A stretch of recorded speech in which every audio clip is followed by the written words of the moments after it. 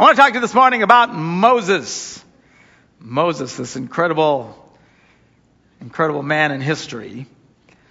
Interesting life. Dramatic changes he went through. Moses was raised in great comfort and privilege. He was raised as the son of Pharaoh's daughter in the palace.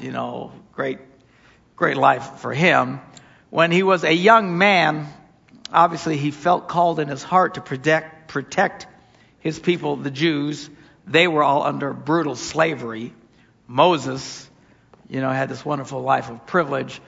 One day he's going along as a young man and he sees some Egyptian taskmaster being really cruel to some Jews, and something rose up in Moses and he went to protect the Jews and got in a fight with the Egyptian and wound up killing him, which I'm sure was not his original intention, but he kills this guy, and now he's in big trouble.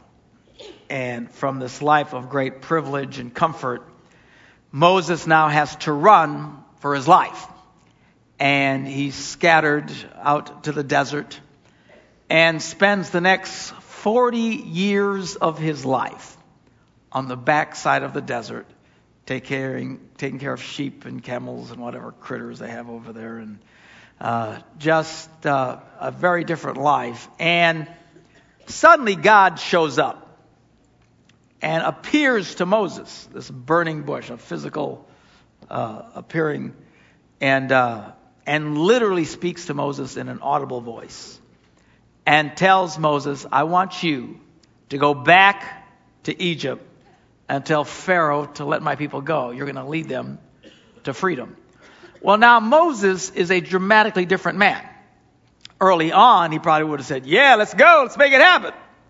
Well, after 40 years being on the dark side of the moon, when God came to him and said, I want you to go back, he said, no, I don't want to go.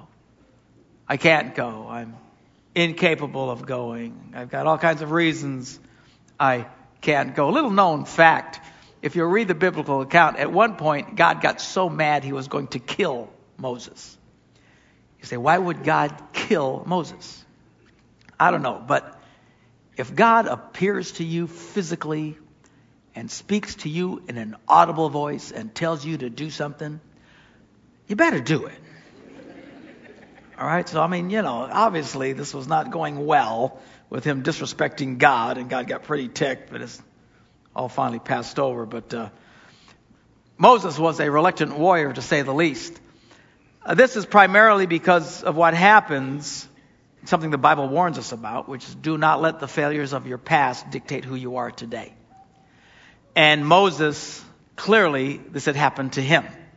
He started out in great promise, great glory, 40 years of thinking of his failure, of hiding because he murdered this man. And when God shows up, he has no confidence anymore. He lets his past dictate who he became. And he was very insecure. And finally struck a deal with God. He says, look, I'll go, but I'm not saying anything. Okay, I hate speaking in front of people. I'm no Pastor Mark. I don't like talking in front of people. So God finds, okay, so take Aaron with you. He'll talk for you. So this reluctant warrior goes and he tells Pharaoh, let my people go. Now, when you watch the movie versions of this, you always see Moses going, let my people go, with the big stick, Let my people go. When in reality, that's Hollywood's version of it. The truth is, Moses never said anything because he was scared to death to talk. Moses stood there like this. It was Aaron who goes, he wants you to let the people go. And Pharaoh's probably thinking, who's the old guy with the stick? Because he never says anything. Because he was scared to death of talking. Aaron did all the talking. Moses stood there with the stick. Well, anyway, God does miracle after miracle at the hands of Moses. And eventually, confidence builds in him. And he leads the people out of Egypt, parts the Red Sea. They go across and get to the other side. Life is good. a whole nation of slaves all of a sudden turned into a nation of free men and women. So then he goes up into the mountain for 40 days. God speaks to him and gives him his law, starting with the 10 Commandments. Now, the 10 Commandments were really the first 10. There were tons of commandments that they had to come up with. I mean, the old Jewish law is extremely restrictive. Not a fun thing to do. But the top 10, these are the biggies that he starts with. And he has them on these tablets written by the finger of God. He comes down, and the people were already a mess. He was gone for 40. Here they had been in slavery in Egypt for some 400 plus years. Consider the United States of America has only been in existence barely 200 years. Double that as how long these people were stuck in Egypt, subservient positions, and under the last Pharaoh under great hardship, which we'll read about in just a minute. But these people had the same problem that Moses had. They let their past dictate their future. They couldn't understand or relate to being a free people. In fact, the whole time, the Bible says they were out there in the wilderness for 40 years. 40 years. The trip from there to the promised land was like a 10-day walk. It took them 40 years. Why? Because they couldn't get used to this idea of being free. They kept longing back for Egypt. They kept wanting. Can you imagine how brutal they'd been treated? They whined incessantly. We got to go back. We got to go back to Egypt. You brought us out. We're all going to die out here. We got to go back to Egypt, because they couldn't let go. The Bible tells us of this in the New Testament and warns us in no uncertain terms. As an analogy to our faith, don't let that happen to you.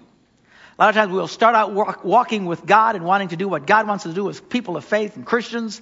And yet, make no mistake, there will be this part of you that will want to go back and do the things you did before.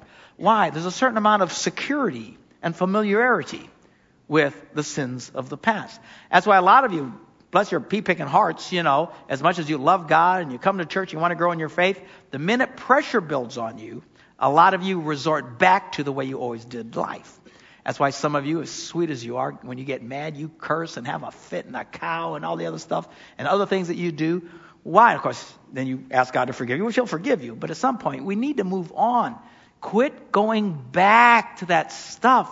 Because if you let your past dictate your future, you'll never rise past it. You'll stay limited in all of your life. Don't let your failures determine who you are. Hard to do, because failures are failures, and they seem to burn into our minds, and they just roll around in our heads. It can be very discouraging. But we as people of faith need to let it go. If there's anything God is trying to say to us, is let it go and move forward. Hard for us to do, because we're still trying to wrestle and dealing with these things of the past. And that's what these guys did. Moses is up there for 40 days.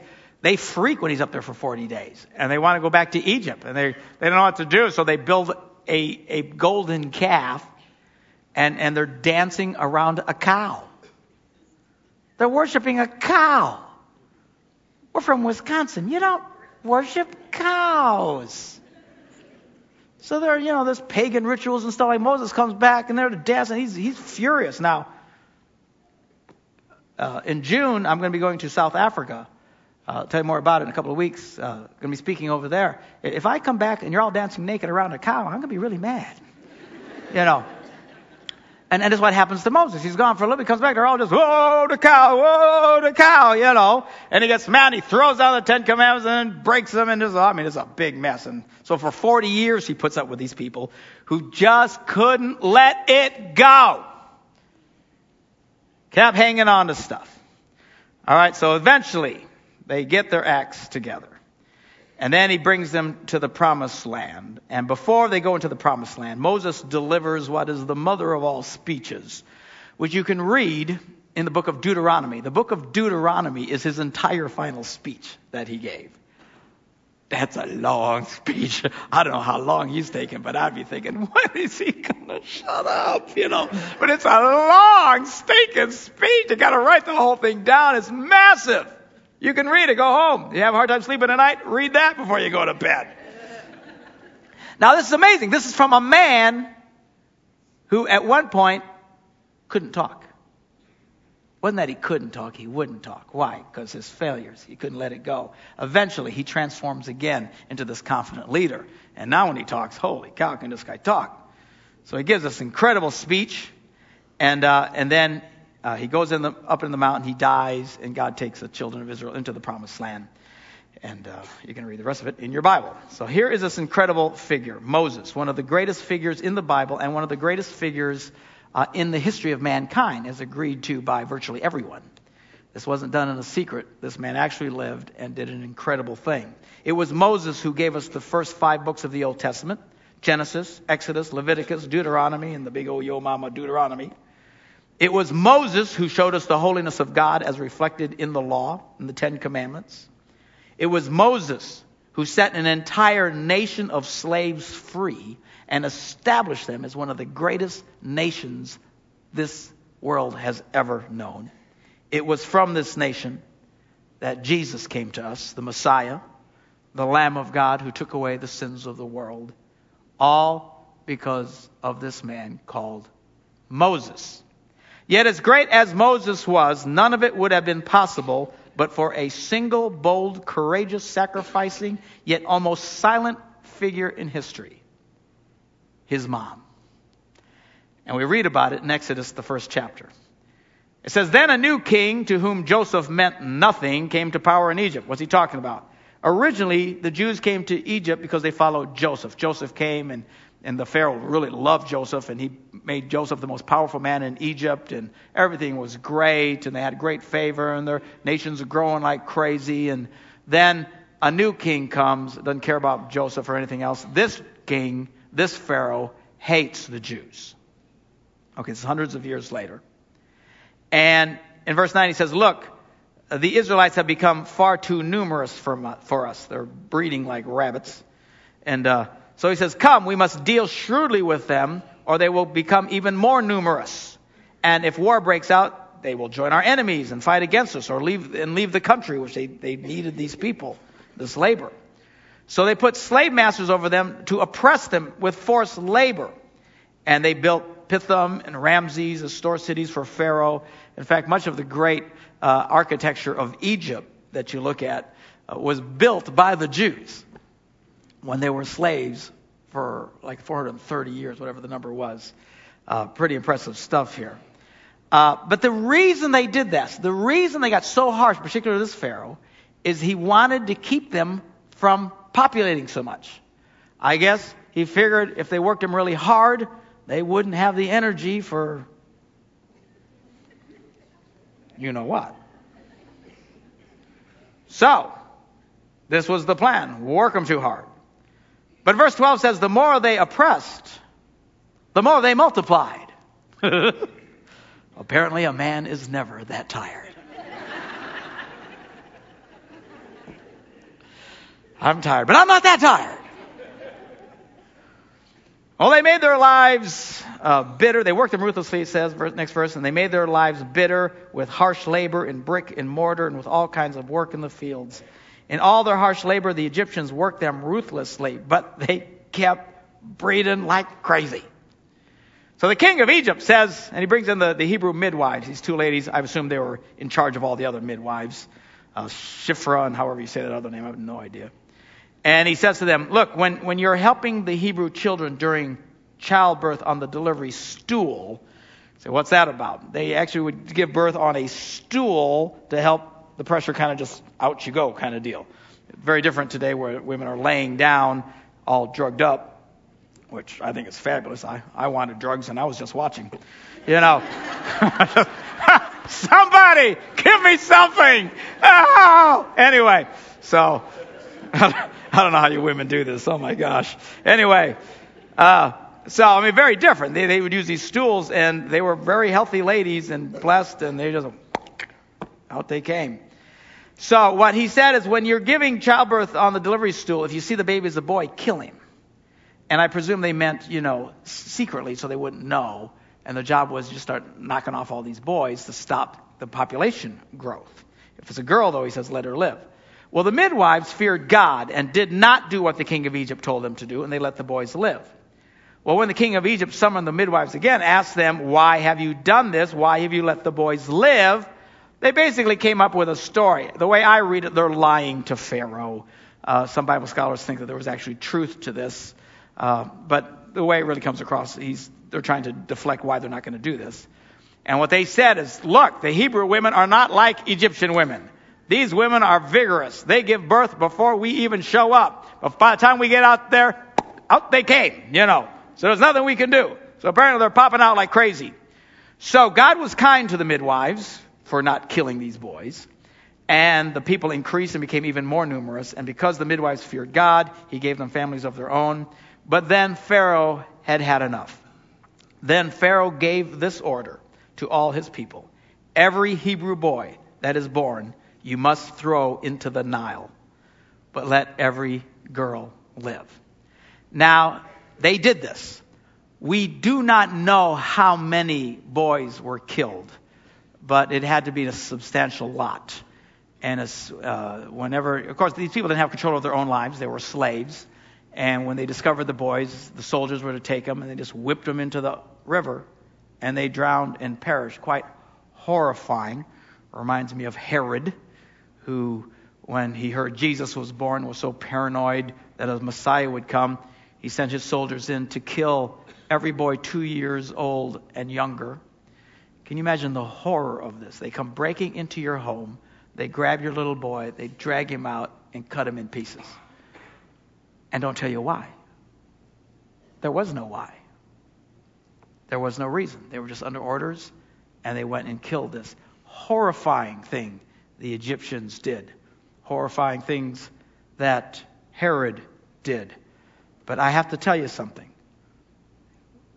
As awful as these men were, they are a mere shadow of the horror we have committed in our very own country.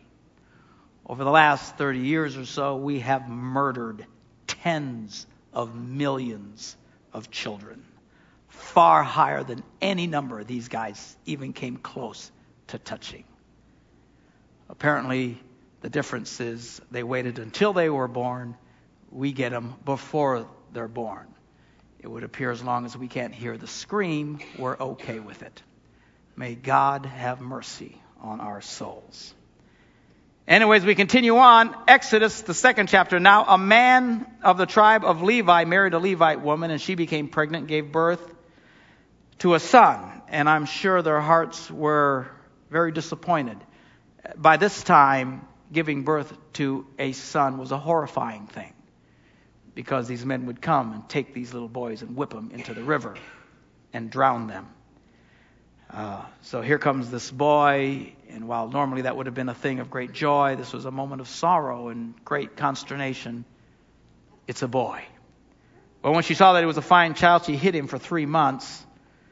But when she could hide him no longer, so why couldn't you hide him any longer? Remember, they didn't have control of their lives. They were slaves. There were masters all around them. The minute they would find this child, see it was a boy, they would kill it. So in a moment of desperation, when she could hide him no longer, she got a papyrus basket for him and coated it with tar and pitch so that it would float. And she placed the child in it and put it among the reeds along the bank of the Nile. She's not really even hiding him at this point. It's just an act of desperation. She knows she can't keep the child. She doesn't want him tossed into the river and murdered by these men. She floats him in this basket. I don't know if she knew what she was doing, other than just the hand of God was directing her. But she just, for all she knew, he would die of hunger or exposure. She floats him out there in the river. Now the next verse says that Moses' sister, who undoubtedly is much older, she's probably 10, 12, maybe even older, we don't know. She's pretty sharp, we'll see in a minute. She stood at a distance to see what would happen to Moses. Remember, they weren't hiding him. There was no plan. She floated him out in the weeds, and the sister's just kind of looking to see what's going to happen to this baby. Mom's probably bawling her eyes out. Who knows how horrible this is. But then amazingly, Pharaoh's daughter. Now this is the daughter of the guy who's trying to kill all these boys. She goes down to the Nile to take a bath, and her attendants are walking along the riverbank. She saw the basket among the reeds, sent one of her female slaves to go get it. She opened it and saw this little baby boy, and he was crying. And she felt sorry for him. And right away she knew who it was or where he came from. He said, this is one of the Hebrew babies. And she was enamored by this cute little boy as she's holding him, trying to comfort his crying. Well, the sister, sharp girl, comes running over. And she gathers around as these ladies are all fawning over this little boy. And the sister says to Pharaoh's daughter, shall I go and get one of the Hebrew women to nurse the baby for you? And she says, yes, go. So the girl went and got the baby's mother, which was pretty cool. So here she comes and says, guess what? So the mother comes, and Pharaoh's daughter says to the lady, take this baby and nurse him for me, and I will pay you. Now there's a great gig. Okay? So she gets the baby back and does what she wants to do, and getting money now for it. But that wasn't the end of the story. As painful as the first separation was, she had to do it again. In verse 10 it says, when the child grew older, we don't know how old he was, I assume when he quit nursing, at some point she took this gorgeous little boy who she was undoubtedly in love with and loved her, and took him to Pharaoh's daughter, and he became her son as she gave him up to her. And it was Pharaoh's daughter who named him Moses, saying, I drew him out of the water. Thank God for moms. Moses' mom changed the history of the world by giving birth to and protecting that little boy. And here's the kicker. We don't even know her name. The Bible never even tells us her name. But for what she did, we would have not had this incredible man.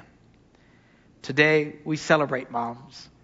We praise you. We thank you for your sacrifice and all that you do. Sadly, today, young women are praised if they don't become moms. If they get a college degree, we praise them. If they start a promising career, we praise them. If they gather as much of material possessions they can, we praise and celebrate them. In fact, we're so into it that we turn a blind eye if she has to murder her own children so that she can pursue those things which we value so highly in this country. It's sad. If a young woman chooses to marry and become a mother, it's as if our culture treats her with sadness, shame, even contempt if we think she's too young. Yet the single greatest contribution she is ever likely to make in her life will be to give new life and to see that life flourish and succeed.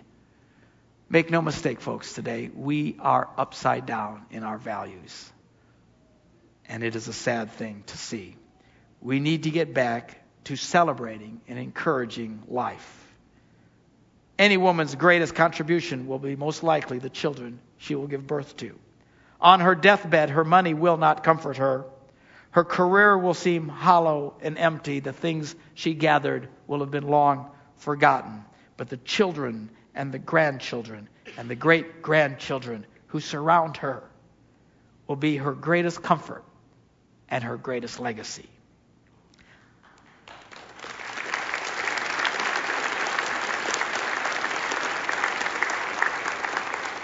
Today we celebrate moms, and we really celebrate the ones with a whole bunch of them. Little rugrats. We're very big into big families in our Celebration Church culture. It's the most positive thing you can do, is to bring up young people into the fear and admiration of the Lord and let them loose in the world. We have a great saying in Celebration Church. It's outbreed the pagans. Today we thank God for these incredible women who give so much of themselves, for these women who endure the pain of childbirth so they can experience the immeasurable joy of motherhood. For these women who do with less so that others may have more. We thank God for these women who choose to give us the greatest gift of all, the gift of life. Let's pray. Father, we thank you for this wonderful day that we honor these women who do this incredible thing. Thank you for this woman we just read about, even though we don't know her name, the mother of Moses, who did an incredible thing and helped change the world in which we live. Lord, today as we celebrate these women, may our moms feel loved, cherished, appreciated. Thank you, God, for all that they do and for who they are. May this day they know that they are indeed loved and appreciated. In Jesus' name we pray. And everybody said, Amen.